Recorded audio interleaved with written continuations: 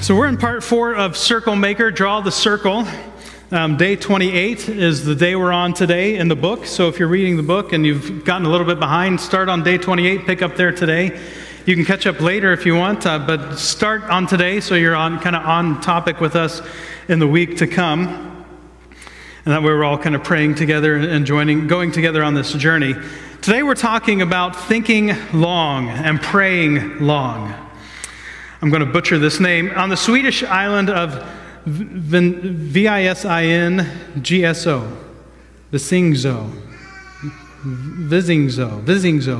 I'm going to say it like that. Swedish island of Visingso, there's a mysterious forest of oak trees. Anyone know where that island is? Anyone know how to pronounce that? Good. All right. There's a mysterious forest of oak trees. And it's mysterious because oak trees aren't indigenous to the island, and its origin was unknown for more than a century. And then in 1980, the Swedish Navy received a letter from the Forestry Department reporting that their requested ship lumber was ready. The Swedish Navy in 1980 received a letter from the Forestry Department reporting that their requested ship lumber was ready. The Navy didn't even know that it had ordered any lumber. After a little historical research, it was discovered that in 1829, this is 1980, in 1829, the Swedish Parliament, recognizing that it takes oak trees 150 years to mature and anticipating a shortage of lumber at the turn of the 21st century, ordered that 20,000 oak trees be planted on Visingso and protected for the Navy. So over a very long time, this is called thinking long. Thinking long. Tim Lee asked, do you draw your circle clockwise or counterclockwise? That's a good question. I think I draw it counterclockwise, actually. Counterclockwise? Counterclockwise. Probably, if you're left-handed, you probably go clockwise. Henry, what way do you draw a circle? Clockwise or counterclockwise?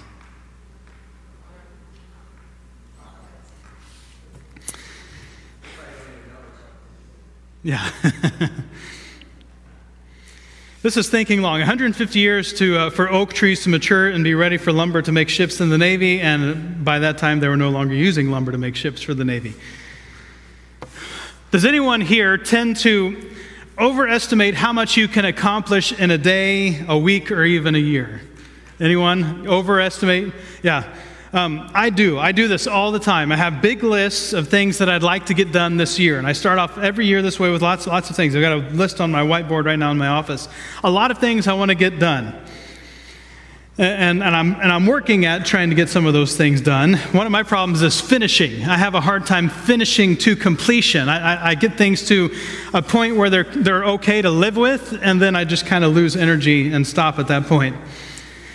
When you're just thinking about the things that you'd like to accomplish, it's easy to only think about the finished result and not think about all the steps it's going to take to complete a task.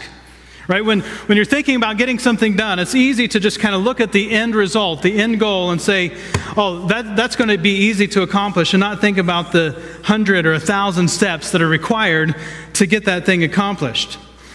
When we overestimate how much we can accomplish, some may even have a tendency to start or commit themselves, myself, to more projects than can be completed, creating a string of uncompleted tasks.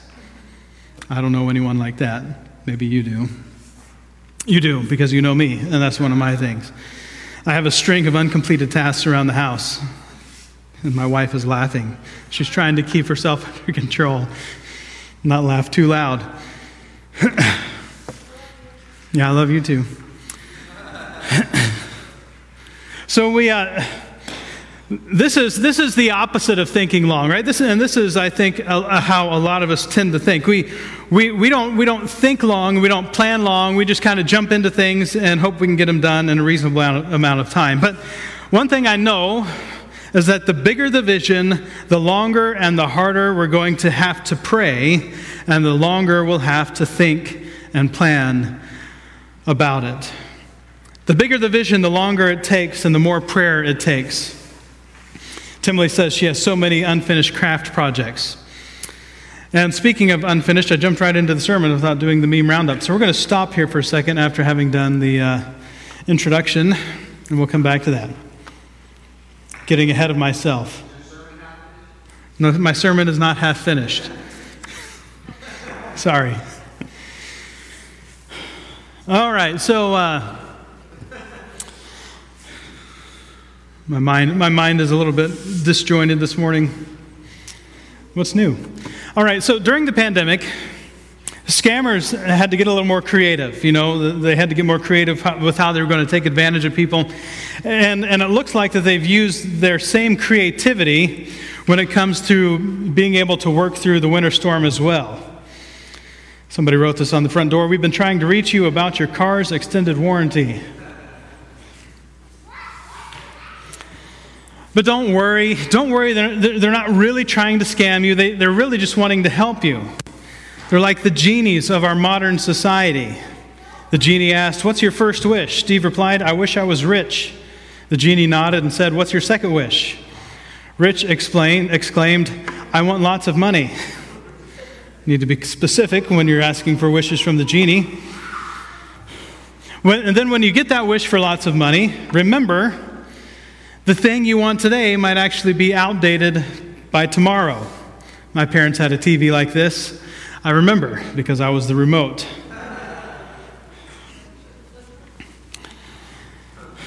From time to time, you might lock yourself out of the house.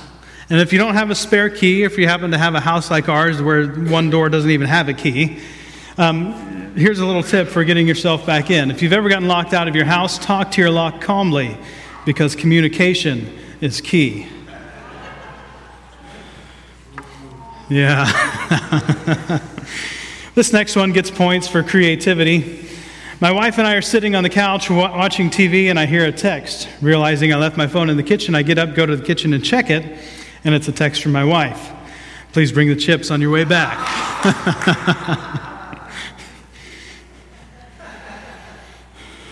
Now people are going to be taking their spouse's phones and leaving them in parts of the house where they forget things and purposefully texting them to remember. Kids often surprise us with their kindness. My 4-year-old said he wanted to go bowling with his little sister when things opened back up. It was kind of cool to see him view her not just as a sister, but as a friend. And then he started asking questions about how far she could roll and if she was heavy enough to knock down pins. Kids also surprise us with their honesty. 2-year-old referred to her coat pockets as snack holes, and this is what I shall call them forever call them. We all have one of these friends, right? One of these friends who seems to live on the edge of reason and common sense. When your friend's gas light comes on and they keep driving past gas stations, that's the face you make. They're also the most likely to be the friends who end up doing these kinds of calls.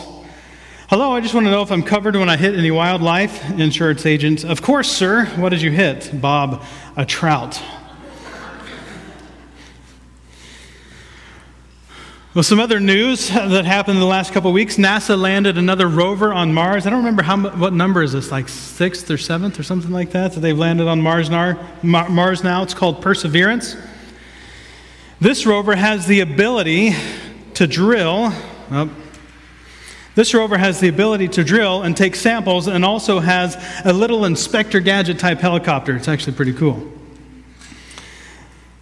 Nice try, aliens. There is no secret underground base on Mars. By Hugh Mann. Hugh Mann.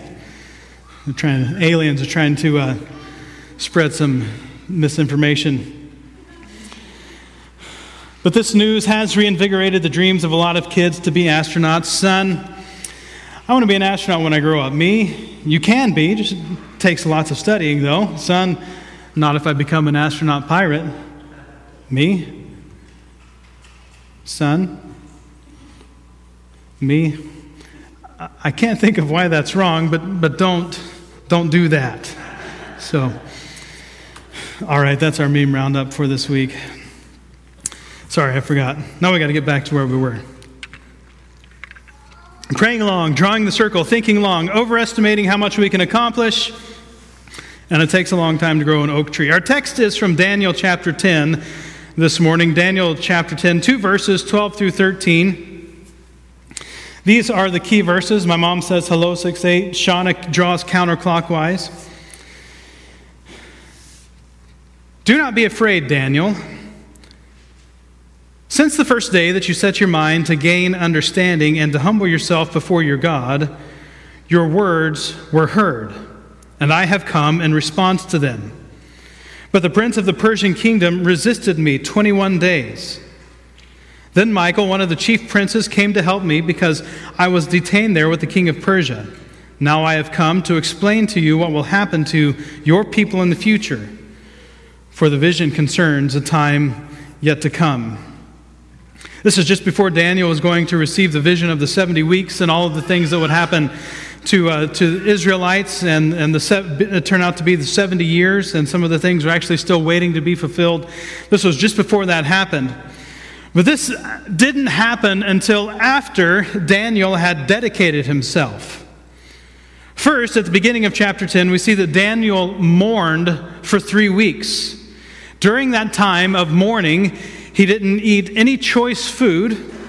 This is what is now referred to as the Daniel fast. He ate no choice food. He ate no meat, drank no wine, and he used no lotions until the 3 weeks were over. What the text is trying to explain is that he took any form of pleasure out of his life. So see, he wasn't doing anything to give him a more enjoyable existence. Then on the 24th day of the month, so after those 3 weeks, after the 3 weeks of fasting and not eating food and wine and all that stuff, on the 24th day of the month is when he sees the angel. And it's interesting to note that Daniel was the only one who saw the angel. So even though Daniel and there were others around who could have seen this angel, Daniel was the only one who was able to see the angel. Now, I don't know about you, but I want to experience God in incredible ways. Oftentimes, I'll go to bed praying for God to speak to me in ways like He's never spoken to me before. I did that last night as I was trying to fall asleep. I didn't get a whole lot of sleep last night, as often happens on a Saturday night. But I went to bed praying, God, I just want to hear your voice. I want to hear you speaking to me in ways that I'm not used to, that are outside the norm, and that you would just make things clear to me, things clear to for our family, for our church. But I usually wake up the next day and go about business as usual. I might go to bed praying, hoping that God will hear my prayer and speak to me in a unique way the coming days. And then the next morning I just kind of wake up and, go through the motions and do the normal things. But great revelation from God doesn't come without great dedication to God. Great revelation from God doesn't come without great dedication to God. The revelations that Daniel would experience, the revelations that we all have heard about, if you've been in church for very long, you've probably heard people trying to unravel the mysteries of Daniel and the 70 weeks and all of the things. And you can actually those 70 weeks did become 70 years that led up to the time of Christ, and that were all fulfilled prophecies as a result, except for the last week. A lot of scholars argue the last week is yet to be fulfilled, so we're waiting on that. But Daniel didn't just pray when he wanted something from God or when he was having a bad day, which, if we're being honest, that's how a lot of us might approach our prayer life, right? We're having a bad day and we want God to intervene. God, why don't you love me? Why don't you love me? Why is this bad day happening to me? Or when we really, really want something from God, we might be really dedicated for a time, but then after we get that thing, we kind of stop being so dedicated to prayer. But Daniel prayed every day. In fact, Daniel prayed 3 times a day, every day. And Daniel continued to pray 3 times a day, every day in Babylon, after the king had given an edict that anyone who prays to another god should be executed. And Daniel kept praying with the window open, praying towards Jerusalem 3 times a day. This cost Daniel being thrown into the lion's den. Now, I don't know about you, but if you found yourself, given the order of going into the lion's den the night before you're going to the lion's den, you might be spending a lot of time in prayer about what's going to happen the next day as you're getting thrown into the lion's den. But Daniel didn't pray because he was being thrown into the lion's den. Daniel was thrown into the lion's den because he prayed.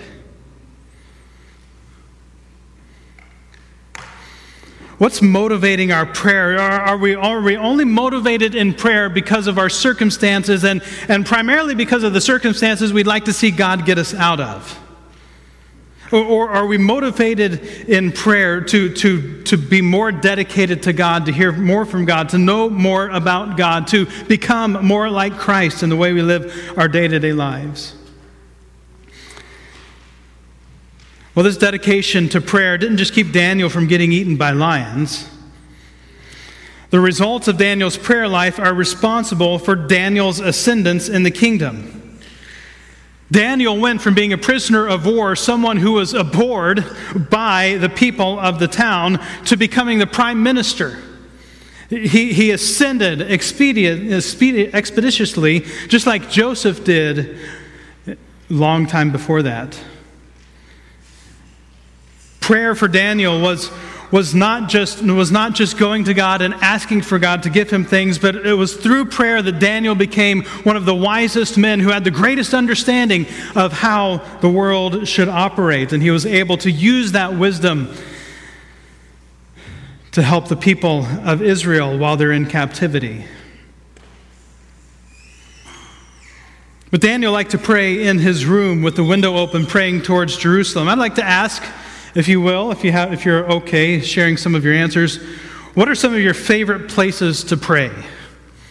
What are some of your favorite places to pray? Dave Jury says, drawing a circle clockwise or counterclockwise, I see that I hold the pencil differently for each. Okay, good observation. What are some of your favorite places to pray? Give some people at home a few seconds to answer. Anyone here in the room can share us one of your favorite places?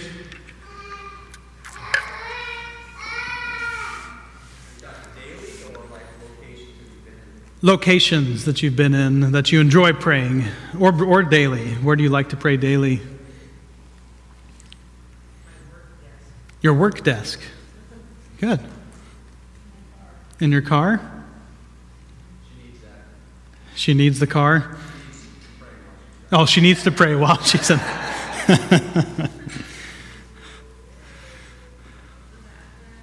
The bathroom? Quiet? Yeah. Yeah. Probably early mornings, right after my devotions, I get kind of a little bit of a location, just really spending some time seeking after God for the day. Good. Rachel says, in the sunshine. Bree says, I love praying on a hike or in nature. Kathy says she likes praying on her desk, on walks, in her car when she's alone. My wife says, she had a prayer list on the shower wall for a long time. That's true. Kathy says, at the beach for an ideal time.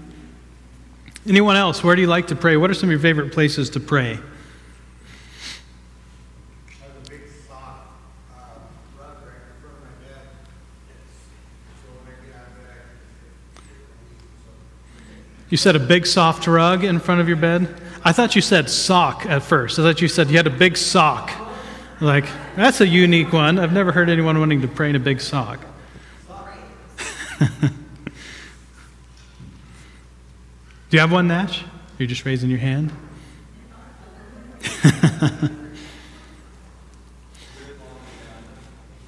Dave Drury says he likes to pray on airplanes, any absurd heights, and in downtown Portland. Marilyn Patterson, I live in the country, and when I commute to town, she likes to pray when I'm in my car. My wife says, redeeming the time you have to spend doing unpleasant things like laundry or sweeping. That's a really good one. I don't know if you're familiar with the book by Brother Lawrence. It's called Practicing the Presence of God. That's one of the things. It's an old book. He was a monk, and one of the things he talked about is practicing the presence of God is not what you would think, where you just go off to a monastery and isolate yourself from any form of reality. But he was talking about finding the presence of God while he was doing the dishes and while he was caring for the grounds and that kind of a thing. So you can practice the presence of God in that way. Shauna says in her car, in the shower. Marilyn, when she's alone in her bedroom. My mom says that Dad likes to pray in the barn. That's a good one. Some of my favorite places to pray are actually right here in this room. I've always, ever since, even before reading this book, always just kind of walked circles in the room throughout the week. Haven't done that in a little while now, but I would just pray and turn on some instrumental worship music and just kind of walk in circles and pray for our church, pray for you, pray for what God was doing for us and how He wanted us to move. It's a great environment, like for the 24 hours of prayer that we talked about. I love praying when I'm gardening or I'm doing woodworking projects, especially like sanding. It's a really monotonous thing, takes a long time, but it's a really great time to pray. And I like praying when I'm out in nature and I'm surrounded by things that only God made. There's something about being in God's creation and praying out there where God did the work of creation. That's helpful to me for prayer. Parachuting? Yeah. I would be praying during that. I'd be praying for my sanity in the plane on the way up to do that, because why would anyone willfully jump out of a plane? I don't understand that. Rachel says over her sleeping children. That's a good one too.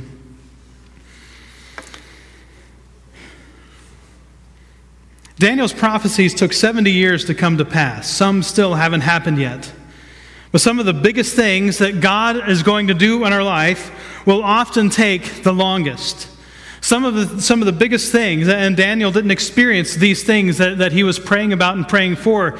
Some of the biggest things that God is going to do in our lives, it will take the longest to come about. Praying circles around your biggest dreams or your biggest problems or the biggest relationships that you have in your life can often feel like a long, boring, and even pointless process. I know there are times when I'm praying for something that seems just so far off out in the future and it seems like it's just not happening how I wish it was going to happen. I start to wonder if God is actually hearing me. And I can wonder if God even cares. And sometimes the silence of God's response or lack of response is deafening. And no matter how many times we draw the circle around that problem and we're circling it and circling it and circling it and circling it, it just seems like nothing is happening. But something I'm learning is that during those seasons, while we pray and beg and plead for God to change our situation or a specific situation, I've learned that what God is doing during those times is He's changing us. He's changing me. He's shaping me, and He's using this situation, and oftentimes He's using the struggle in a situation to shape me and mold me and change me to be more like Him, and to use the adversity of the struggle to chip away at the parts of me that are still not yet like Christ, and using the adversity like iron sharpens iron, like a file on an axe, to get rid of the dull parts and sharpen me to be more like Him. But what do we do in those moments when we feel like God is never going to come through? Well, the author of the book, he says to stop, drop, and pray. Stop, drop, and pray. Our world, he says, overvalues 15 minutes of fame and vastly undervalues a lifetime of faithfulness. Our world overvalues 15 minutes of fame and vastly undervalues a lifetime of faithfulness. Just as our greatest successes often come on the heels of our greatest failures, our greatest answers often come on the heels of our longest and most boring prayers. And he says the physical prayer postures are like the tone of voice you use when you're communicating.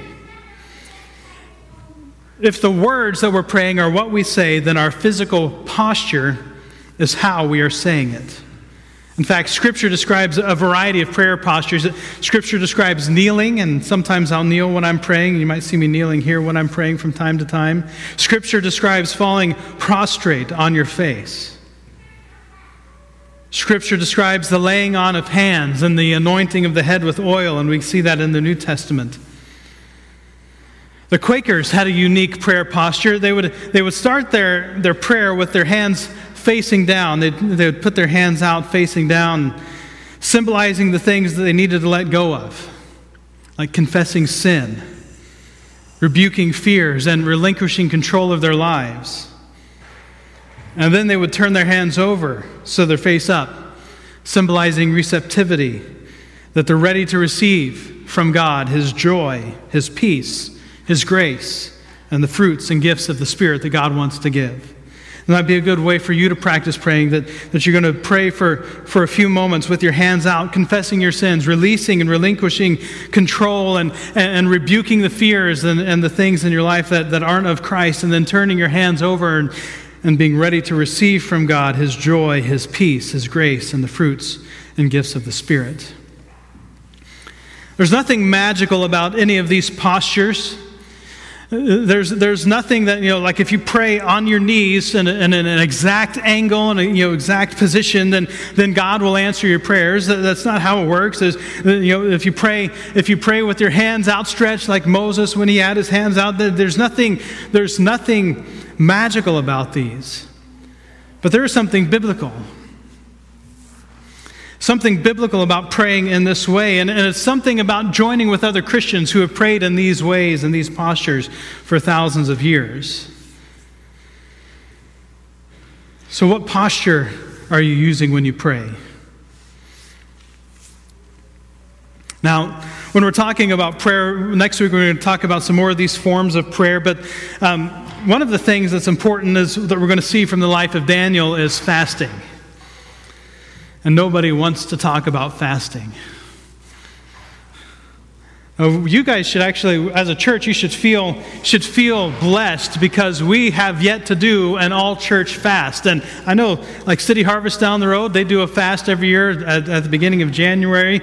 And a lot of churches will do a fast at the beginning of the year. They'll even do a Daniel fast at the beginning of the year, and they'll pray, and they'll, for 21 days, give up a lot of things. But fasting is an important part of a good prayer life. I like to fast a few times a year for a few days. I don't do it as much as I should or as much as I want to. But I like to about twice a year take 3 days and fast. Sometimes I just do it when I'm going about ordinary life, and I'll just be fasting as I'm working and doing things around the office. And other times, if I can, I like to get away. But for the most part, I'll do a fast for a couple of days twice a year. The most recent fast I did was this last January, just a couple months ago.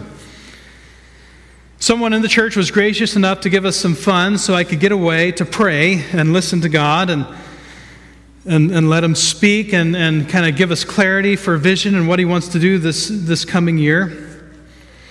One day, as I was walking on the beach, the only sunny part of the time that I was there was the afternoon of the second day that I was there. I've been fasting for about a day and a half.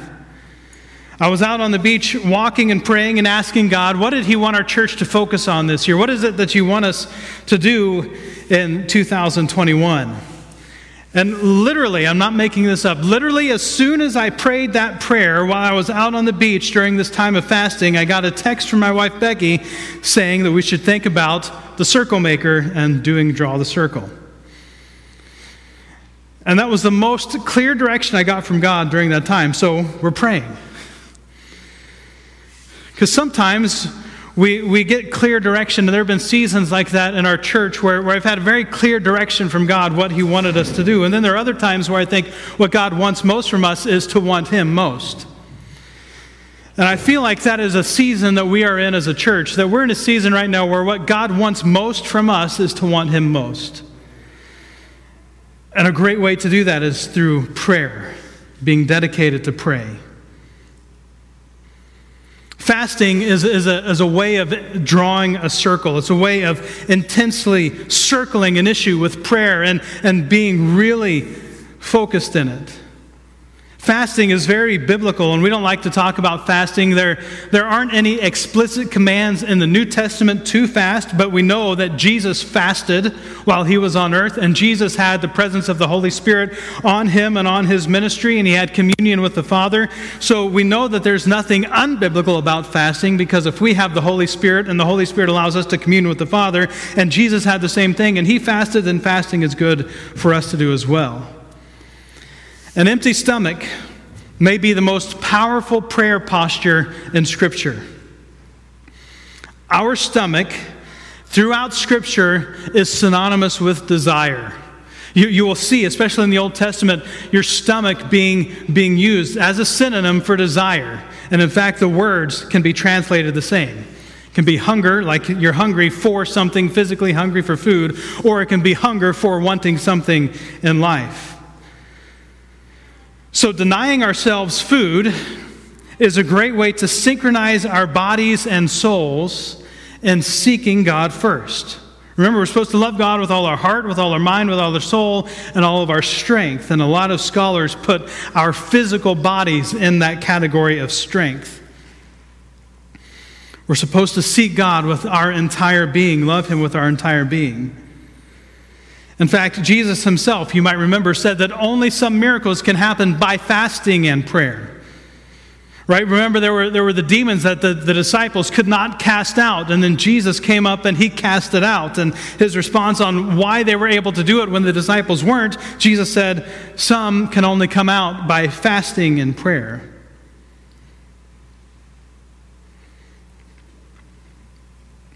When you have something big in your life that you need to circle, fast. When you need a breakthrough, fast. Hunger has a way of breaking down the calluses of our hearts and making us more receptive to God's teaching and communicating to us. It's not fun. I really don't like it at all. I don't know about you. I don't enjoy fasting. Rather than doing the Daniel fast, I'd be happy to do a Taco Bell fast, if there's such a thing. Love Taco Bell, but I can't eat it. It's a great tragedy of life. It makes me sick. But there are certainly times when it's worth being hungry in order to experience God on a deeper level. If physical hunger got you closer to God spiritually, wouldn't it be worth it? If being hungry for a few days or maybe even just a few hours a day for a while and starting there, if you haven't fasted for 24 hours, you may not want to start there, maybe fast a meal. And what's important is that while you're fasting, you take the time that you would have spent eating and spend that time praying. It's a way to exchange time and take time that you would have spent doing something else and devote that time to God. But it's a practice that I'd like to see us develop a little bit more, and we'll probably be doing one and encouraging people to do it a little bit more often. Rachel asked the question, do you think confession of sin and repentance is necessary first before prayer? That's a good question. Do you think repentance of sin is necessary first before prayer? I think probably one of the best examples would be to look at the Lord's Prayer and answer that question. Jesus taught us to pray. When he taught us to pray, he said, pray like this: Our Father in heaven, hallowed be thy name. Thy kingdom come, thy will be done on earth as it is in heaven. Give us today our daily bread, and forgive us our sins as we forgive those who sin against us. Lead us not into temptation, but deliver us from evil. For yours, this is added later, yours is the kingdom, the power, and the glory forever and ever. Amen. So, I don't think there's anything wrong with doing it first, but according to Jesus' prayer, it doesn't seem to have to be at the very beginning. He put it in the middle. And he also equated forgiving our sins with how we forgive others of their sins against us, so we need to pay attention to that too. Maybe we don't just need to repent of sins, we also need to repent of not forgiving people for their sins against us. But I don't know, I'd have to think about that and do some research to answer that question a little better. And Jim's not here to answer it for us. So, about 6 years ago, some of you have heard me talk about this several times. I'm going to talk about it again. Thinking about doing it again. If anyone's interested in doing a climb up Mount St. Helens, talk to me after the service. I'm thinking about doing it maybe this summer, I don't know. My brother's coming out to do it this summer, I think. And so there may be an opportunity there. I don't know. The tickets or the passes sold out pretty quick last year, but it might be fun to get a group of people together and work towards climbing Mount St. Helens. But we did this, I think it was about 6 years ago, and I want to say 2014. It was either 2014 or 2015. I don't know if you know this, but I'm not a small guy. Even when I've been in the best shape of my life, I'm not a small guy. I have a big frame. I have great big bones. You know, those stinking BMI tests. Like I think if I had absolutely nothing except bones on my skeleton, I think they would still say that I'm in the obese category. I think I could lose like 70 pounds and still be obese. But I'm not a small guy, right? I think even when I was in the best shape of my life in high school, I was still 210 pounds in high school when I was playing football and working out 5 days a week and doing all of that. But I also have asthma, and asthma can make physical exertion, especially long periods of physical exertion, pretty challenging. I knew it was going to be a challenge, but I knew that I was going to accomplish it. It's one of the things that I talk about, how you just make a decision and you're going to do it and you don't go back on that decision. I made a decision when I started training. I was going to climb the mountain. I was going to complete the task. I was not going to make it partway up and then turn around. I was going to make it to the top and come all the way back. So I trained for months, and I had a backpack. I think it was either mine or my wife's old backpack from college. And I put 30 to 40 pounds of weights in it. And I wore that backpack, and I would go hiking up the hills around our house. And sometimes I'd go up and back about 7 miles, as high up in elevation as I could get. And then there were times that I went out to I think it's called Table Rock and Dog Mountain or something like that, out in the gorge. And I'd do these. I did some research and discovered that trail out there has some gravel on it that's kind of like climbing up Mount St. Helens. So I'd do that as far as I could, and I'd walk up and get as high as I could and come back down. Well, the night before I went on that hike, I couldn't sleep. So I got out of bed, drove 2 hours to meet my family. We signed in, read all the warnings about how you're not supposed to do this because you're taking your life in your own hands and so on and so forth. But it's not as dangerous as jumping out of a plane, so we did it. But as we started the hike, we were met with some people who were coming down the mountain. We were barely an hour into our hike, and there were some people already coming down the mountain, which kind of gave us a false sense of time. It gave us the wrong impression, like, oh, this isn't going to be so bad. Like, there's some people that have already been up and come down. What you don't know is that they camped out there, and they started at like 3 o'clock in the morning so that they could be up at the top of the mountain when the sun rose, or some ridiculous notion. I might as well have done that, though, because I was awake. Anyway, gave me the wrong impression. First couple of miles weren't so bad. They're about like any hike that you might do out the gorge. It's quite a bit of elevation gain, but still it's not so bad. There's a lot of views. You can see Mount Adams off to the east. It's beautiful greenery all around you. But as you start to get towards the end of that trail, you come to the boulder fields. And I don't know if you remember me talking about the boulder fields or if you've climbed them, but there are actual boulders that were blown out of the mountain during the eruption. And, they're easily the size of this table. Some of them are taller. You have to kind of crawl. Like, I wasn't anticipating doing this much rock climbing. And it's not like rock climbing, like, sheer face rock climbing. I'll never do that. But I wasn't anticipating doing that much climbing. You have to use a lot of your upper body and a lot of muscles that you aren't used to using. I didn't train for that at all. But I kept going. And I think it's about a mile, maybe a little bit less than that of climbing over the boulders. And then once you get through the boulders, they call it the pummey. It's short for pumice. So you get out of the boulders, and up at the top of the mountain, the last 1,000 feet or so of elevation that you have to climb is pumice. It's just all gravel. It's about like walking on marbles. You take a step forward, and you slide back about 70% of the step that you take. And then you take another step forward, and you slide back on the pumice as you're trying to get up. So you're taking about 3 times as many steps to get up for this last 1,000 feet. The last 1,000 feet of the mountain, you have to work 3 times as hard to get to the top. And I ran out of water. Luckily, I was with family, and I had some people who shared water. I had as much water as I could fit in the backpack, but I still ran out of water on the way up. We made it to the top. I'll never forget sitting on the top of that mountain. My Aunt Jeanette, who's a bit of a character, brought fried chicken from Safeway, and she brought spicy fried chicken from Safeway, and she shared some of it with me, so we ate spicy fried chicken on top of Mount St. Helens. That was a mistake. It didn't come back up, but I tasted it all the rest of the day, wanting to come back up.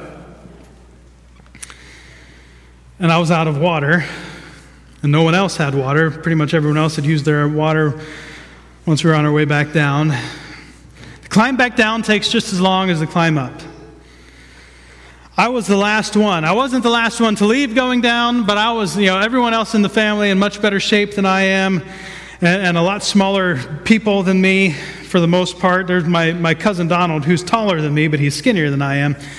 So they all went ahead of me, and they go back, and they're all having a barbecue by the time I get back to the thing. And my cousin Donald, who's taller than I am but skinnier than I am, he actually finished and came back and walked with me on the way down. And I really appreciated that from him. Made sure, he said, we got to make sure everyone gets off the mountain. No one's not getting off the mountain. So he just walked with me, and some other family members who also followed me. I think some of them appreciated my pace because they wanted to go fast and prove that they were in shape, but they appreciated having somebody like me to go slow with and take it easy. I was the last one to finish, but I made it. Well, the reason I was able to finish was simple. I didn't quit. It's not complicated. It was difficult. It was hard work, but like I said, I had decided in advance that I wasn't going to quit. Quitting wasn't an option. I was going to finish. Even if it took me 14 hours to finish, I was going to finish. It took me 12 hours and 36 minutes. But I finished. I think a lot of times prayer is a lot like climbing a mountain. A lot of times the most difficult things in our lives are the things that are going to require the most of us. They're things that seem impossible, things that seem like there's no way this could ever happen, that it's just impossible for this situation to be resolved, or for God to answer this prayer, or for God to change me or to change someone else. But if you keep climbing, or if you keep circling, you eventually make it to the top. If you keep climbing, you eventually make it to the top, even when some of those steps are like taking one step forward and two steps back. If you keep climbing, if you keep circling, you make it up to the top. And every circle we make, every prayer we make is like another step up the mountain. And every time we keep praying circles around our biggest problems, our biggest fears, our biggest situations, our biggest dreams, or whatever it is, our biggest relationships in our lives, as we keep praying circles around them, every prayer is like taking another step up the mountain. Sometimes we pray and it's like taking 2 steps backward. But the harder the climb, the more amazing it'll be when you reach the summit. The harder it is to pray, the more rewarding it will be when that prayer is answered. Great revelation from God requires great dedication to God. If we want God to really reveal himself to us, to show us who he is, to show us how to navigate this world, to show us how to understand this complicated society and world that we live in, we need a great dedication to God to give us the revelation to understand that. We need to stop praying ASAP prayers. God, as soon as you possibly can, I need you to do this thing. And we need to start praying ALAT prayers, as long as it takes. We're going to pray as long as it takes to see God come through. Let's pray together. Heavenly Father, thank you for the example of Christ, who not only taught us to fast and pray, to experience some of your interaction and involvement in our lives, but as he faced the greatest challenge any human being has ever faced,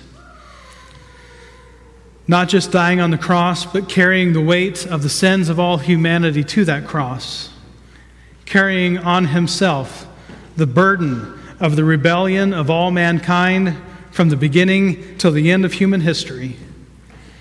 Thank you, Father, that as he climbed that mountain and as he was going through the challenge of dying in our place, as he was going through the struggle of dying for our sins, that he didn't stop one step short.